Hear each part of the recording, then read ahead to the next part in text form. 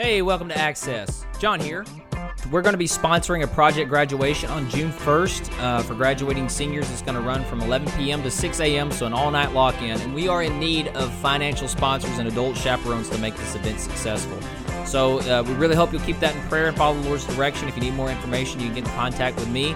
Also, if you like golf, there's an associational golf tournament on May 17th. And if you want to be a part of it, it's $25 a person, and you're going to need a partner. Today we're going to study John chapter 10 and talk about our nature with the Good Shepherd. So grab a Bible and turn to John 10, 1 through 21, because this message is entitled, Sheep, Wolves, Snakes, and Doves. If you were an animal, what animal would you be? The other day, during our time off, Erin and I took the boys to the zoo, and as we were walking out of the zoo, she asked me this question, and I really had to think about it for a minute. And I told her, well, I'd probably be a big cat. Maybe not a lion, but maybe a panther or a cheetah or something like that. Not a cheater. Now, it's a good question when you think about it. I'm sure we all know some people who might resemble hyenas in that they have a ridiculous laugh, or people that we think of as pigs who just eat just about anything and live in their filth. I mean, I'd consider my kids that way, but maybe you've seen pictures of people who look exactly like their dogs. And you know, you can think, well, you know, that's their spirit animal, so to speak. But as I was studying this week, I discovered that I'm not a big cat or a hawk or something really cool like that. No, God showed me that I'm a sheep. And I don't want to be a sheep. I mean, sheep are vulnerable, and they're stupid, and they're defenseless, and they're weak. I don't want to be a weak animal. I want to be strong. I want to be at the top of the food chain. But God showed me this week that I am at the very bottom. I mean, it is a modern marvel that sheep have survived as long as they have. I mean, they have absolutely no defense mechanism. I mean, every other kind of animal in the world can defend itself. Even deer. I mean, sheep can't even lift their hind legs behind a certain point, so they can't even really kick very well. Jesus regularly refers to his church as sheep in Scripture, and hopefully by the end of this message, you will understand why. Today we're going to dive into the first part of John chapter 10, which is known as the Good Shepherd Discourse. And the focus of this passage centers on the relationship between God and mankind. Now, if you remember in John chapter 9, Jesus healed a blind man from birth, and because he did this on the Sabbath, he ties into it with the religious leaders. He tells them, if you would just admit your blindness, then your sins would be forgiven. But because you claim you can see, your guilt remains. And so now we're going to pick up in John chapter 10, starting with verses 1 through 6.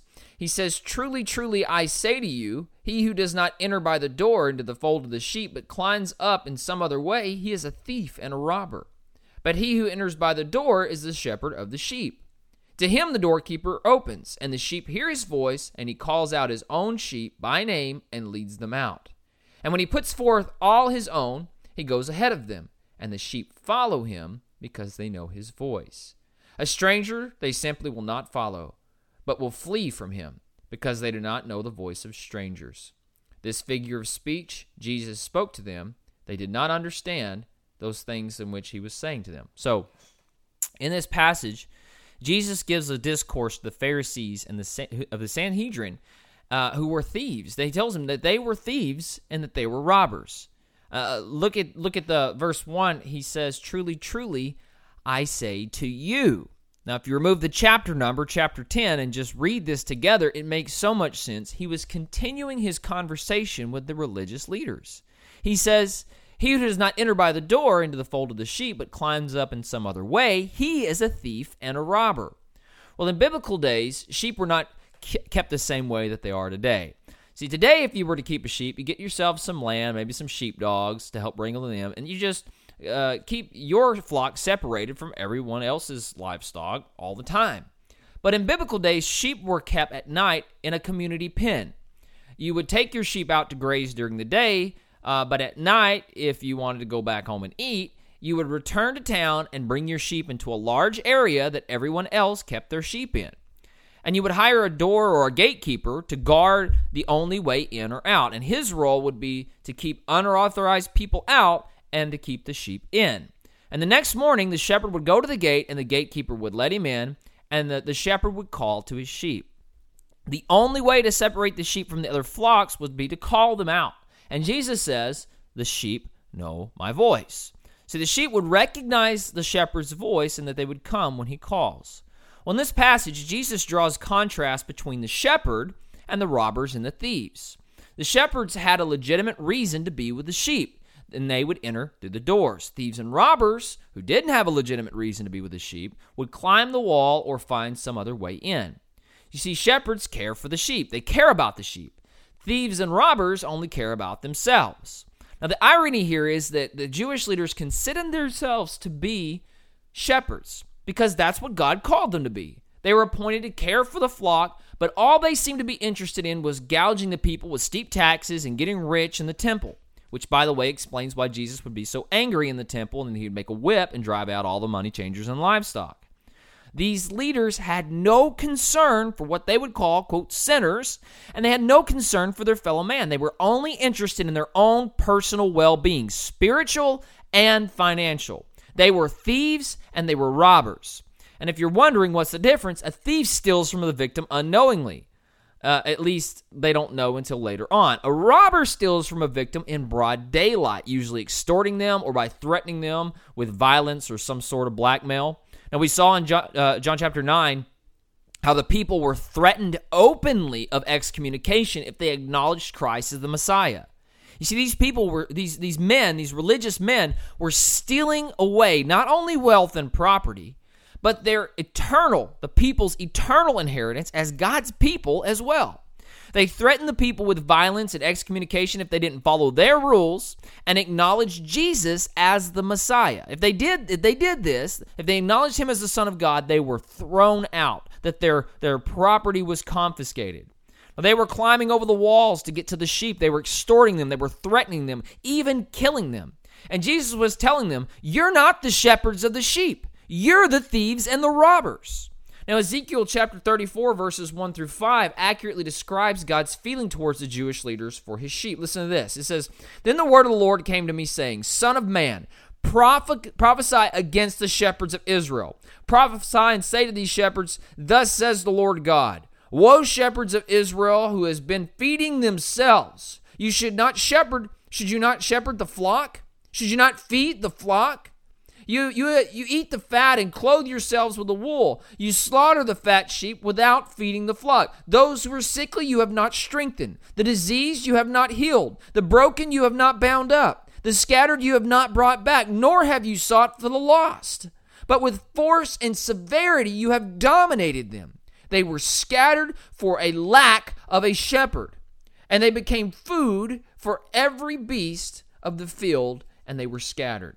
You see, when God looked at the corruption of his people, he laid the responsibility at the feet of the appointed shepherds. They weren't kind and loving towards the flock. They didn't care for the flock. No, they were harsh and they were cruel. And because of that, the sheep were scattered all over. And God looked at them and held them responsible. And he says, no more. I will handle this myself. The shepherds are going to be replaced with one good shepherd. This speaks to the priesthood of all believers, which I supremely encourage you to look into.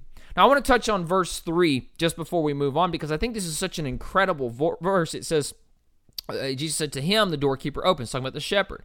And the sheep hear his voice, and he calls out his own sheep by name and leads them out.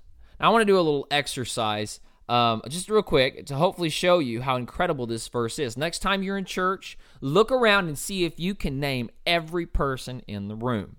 Now, our church is only around 100 people, and we see each other just about every Sunday.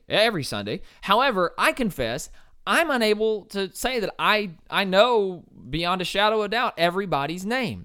Not only do the sheep know the shepherd, but the shepherd knows each of them by name. Jesus knows your name. Now that gets even more complicated when you consider there's over 37 million churches, just churches, in the world. Not talking about all the people in those churches, but Jesus knows his sheep by name. Now if you really think about it, do you want to know how you can learn everyone's name? Spend time with them, each of them, individually. I want to read John chapter 10, verses 7 through 10. Before I go into that, it kind of gives you some perspective how Jesus said, not everybody who says to me, Lord, Lord, will enter the kingdom of heaven. They said, Lord, did we not prophesy in your name and do many miracles and cast out demons? And he says, depart from me, you workers of evil, you workers of iniquity, for I never knew you. They didn't know him, and he didn't know their name. So, John chapter 10, verses 7 through 10, Jesus said to them again, truly, truly, I say to you, I am the door of the sheep. All who came before me were thieves and robbers, but the sheep did not hear them. I am the door. If anyone enters through me, he will be saved and will go in and out and find pasture. The thief comes only to steal, kill, and destroy. I came that they may have life and have it abundantly. Jesus is the true shepherd. Not the Pharisees, not the religious elite. Jesus is the true shepherd.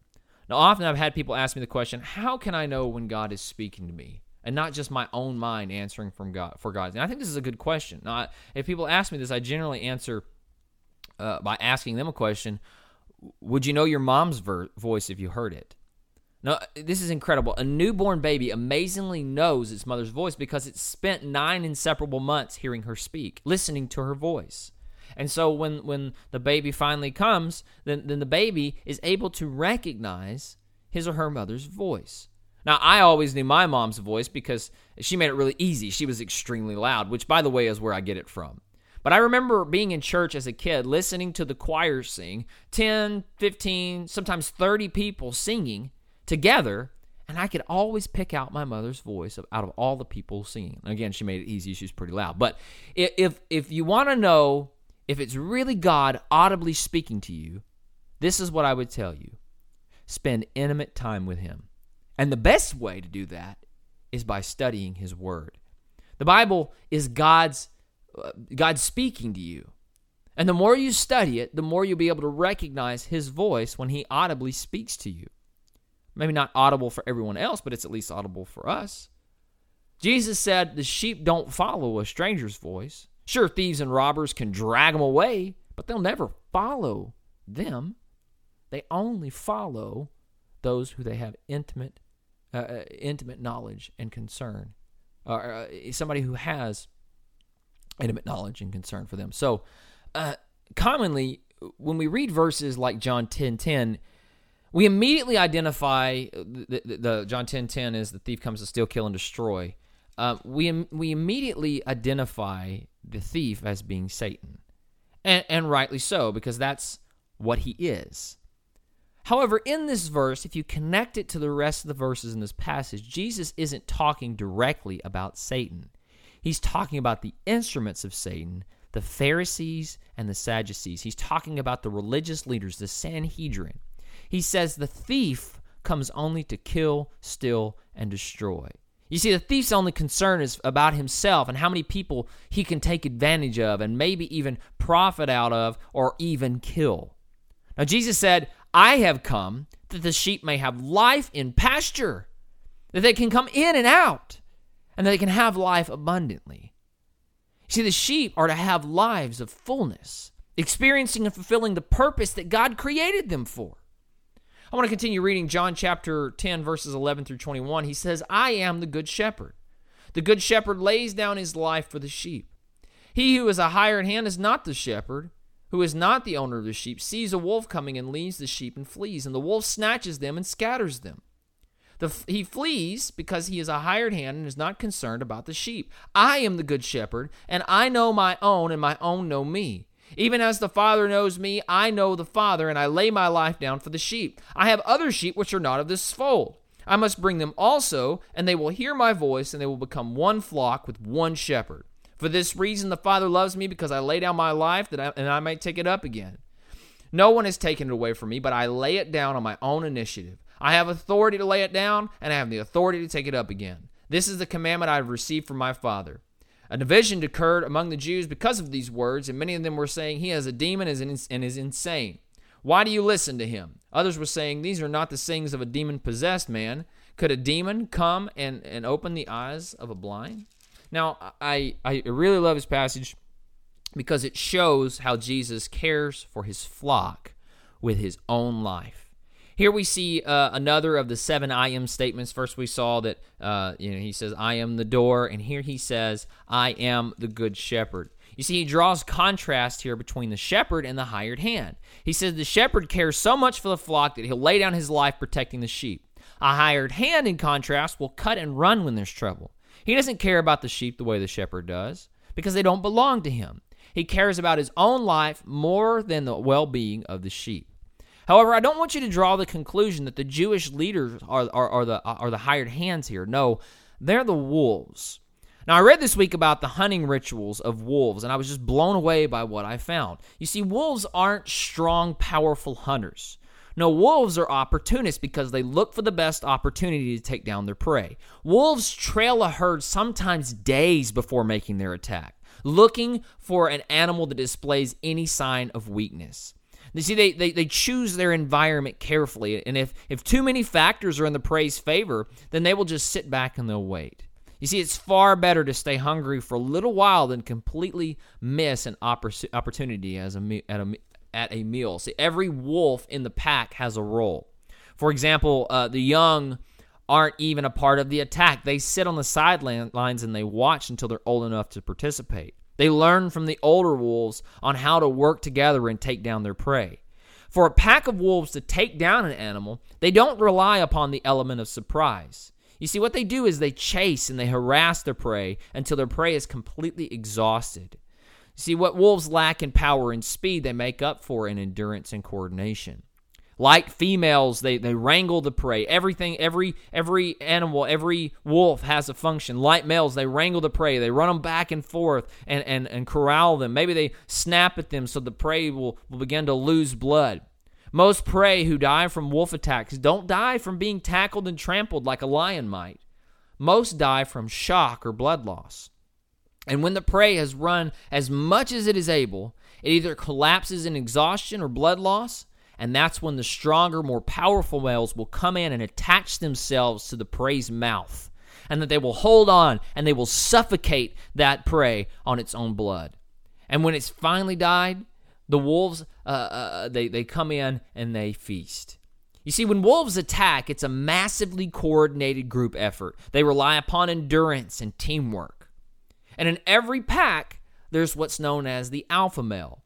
And this is generally the oldest or most powerful male. The alpha male might not even kill the animal. Its role and function is simply to select the prey for slaughter. And if you're still not convinced that the Jewish leaders are the wolves in this story, I want to point you to a passage in John that we haven't yet read. John chapter 11. I'm going to read verses 47 through 53. It says, Therefore the chief priests and the Pharisees convened a council and were saying, What are we doing? For this man is performing many signs. If we let him go on like this, all men will believe in him, and the Romans will come in and take away both our place and our nation. But one of them, Caiaphas, who was the high priest that year, said to them, you guys know nothing at all, nor do you take into account that it is expedient for one man to die for the people, that the whole nation not perish. Now, I think this is interesting because he says this not knowing that he's actually prophesying, and that that's exactly what Jesus was doing, that he was dying for the entire nation. Now, he did not say this on his own initiative, but being a high priest that year, he prophesied that Jesus was going to die for the nation. Verse 52, and not for that nation only, but in order that he might also gather into one the children of God who are scattered abroad. So John gives you some perspective. He says, let me tell you how cool God is. He meant this for harm. God used it for good. Verse 53, listen to this. So from that day on, they planned together how to kill him. You see, the alpha male, Caiaphas, he selected the kill. And the rest of the wolves are opportunists. They're looking for the way that they might kill Christ. And the Jewish leaders and Caiaphas, being the alpha male, they selected the prey for slaughter. And Jesus was standing in their way to harass and exploit the people. Because he is the good shepherd, he was selected for attack. And Jesus said, the good shepherd lays down his life for the sheep. Just really quickly, I want to talk about John chapter 10, verse 16, where Jesus says, I have other sheep which are not of this fold. Now, I've heard before people trying to use this verse to say that Jesus had believers on Mars or Jupiter or some other world out in a galaxy somewhere far away, which, God can do whatever he wants. However, in this passage, Jesus wasn't talking about Martians. He's talking about Gentiles. Remember, he's talking to the Jewish leaders, and he says, I must bring them in also, that they will hear my voice, and they will become one flock with one shepherd. Jesus is talking about the establishment of the church, which is comprised of all nations who hear his voice and acknowledge him as Savior and as Lord and as God. Now, this is a huge theological statement, because without this passage, we would not have been given an opportunity to be a part of the church. You see, we aren't cats or hawks or alligators or wolves or lions or anything else. We're sheep. We're sheep. And I know that's uncomfortable. We don't want to be sheep. I want to be something at the top of the food chain, but we're not. We're at the very bottom. You see, sheep commonly, they get a bad rap as being stupid, but the truth is they're not stupid. They're simply vulnerable. They have traits that they were innately instilled with that make them easier to be domesticated. For example, I read a story in 2006. It was reported that 400 sheep needlessly died in eastern Turkey. You see, what happened is one sheep decided it was going to try to swim across a 15-foot deep river, and it ended up drowning because of their nature. Because of their nature, the other sheep followed it, and they drowned as well. Now, you look at that and go, God, sheep are stupid. But it isn't because they were stupid, but because they're natural followers. Even from birth, lambs are taught to follow the older members of the flocks. The ewes or the mothers will baa at the little lambs, and the lambs are taught to follow the older sheep. Sheep are social creatures. They become agitated and highly stressed if they can't see the other sheep where they graze. You see, we were designed to stay in fellowship with the rest of the flock. This is the sheep's only defense mechanism from predators, to stay with the rest of the flock. You see, there's strength in numbers. And this is also what allows shepherds to care for large numbers of sheep at once. They stay together. See, their desire is to stay with the other sheep. Their senses are extremely attuned, for if they didn't pay attention to their surrounding environment, they likely wouldn't survive. Without a shepherd, the sheep would eventually become extinct. You see, our shepherd, he cares for so much that he protects his sheep. He even laid down his life for his sheep. In Matthew 9:36, it says, when Jesus saw the crowds, he had compassion on them because they were harassed and helpless, like sheep without a shepherd. Now, I want to try to give you some perspective on your life as a sheep. The world, it is full of wolves, and these can come in forms of attack, in all kinds of forms of attack from Satan. And if you think about it, most of the time, we're not attacked with a surprise attack where we didn't see that coming. No, we are constantly harassed and worn out until we collapse. Now, this could be because of financial stress, family drama, goodness gracious, battling an addiction, marital problems, death of a loved one, health problems, depression, greed, self-righteousness, attacks from other believers, you name it. Each of these things are designed by Satan himself to cause us to withdraw, to turn away and spend time in isolation. That we feel like we don't belong with the rest of the flock. That we should be out by ourselves where we are completely defenseless. Each of these things are designed to blind us from our best defense. That we must stay in fellowship with other believers and look to the shepherd for protection. You say, well, they killed our shepherd. Yes, that's true. But Jesus says in verses 17 and 18, for this reason the Father loves me, because I lay down my life so that I might take it up again. No one has taken it away from me, but I lay it down on my own initiative. I have the authority to lay it down. I have the authority to take it up again. And this commandment I received from my Father. At the end of today's passage, you can see how the words of Christ created division among the people listening. Some said, well, he's a demon. Others said, no, there's no way. Well, let me share the gospel with you really quick. The gospel is that all of us are sinners. Every single one of us thinks that from time to time we can make it out on our own. But we are helpless and we are defenseless against the attacks and temptations of Satan. We couldn't be righteous even if we wanted to. We have each broken God's law, and because the law has been broken, there must be punishment. God sent his son Jesus to pay for our sins upon the cross. He laid down his life by his own initiative. They didn't take it from him. He says, I lay it down. And he was crucified and he died upon the cross. And they took him down and they put him in a tomb. And on the third day, he rose from the grave. If we will just repent and put our faith and trust in him as our shepherd, as our Lord and Savior, we will be made a new creation. We will still be harassed by wolves.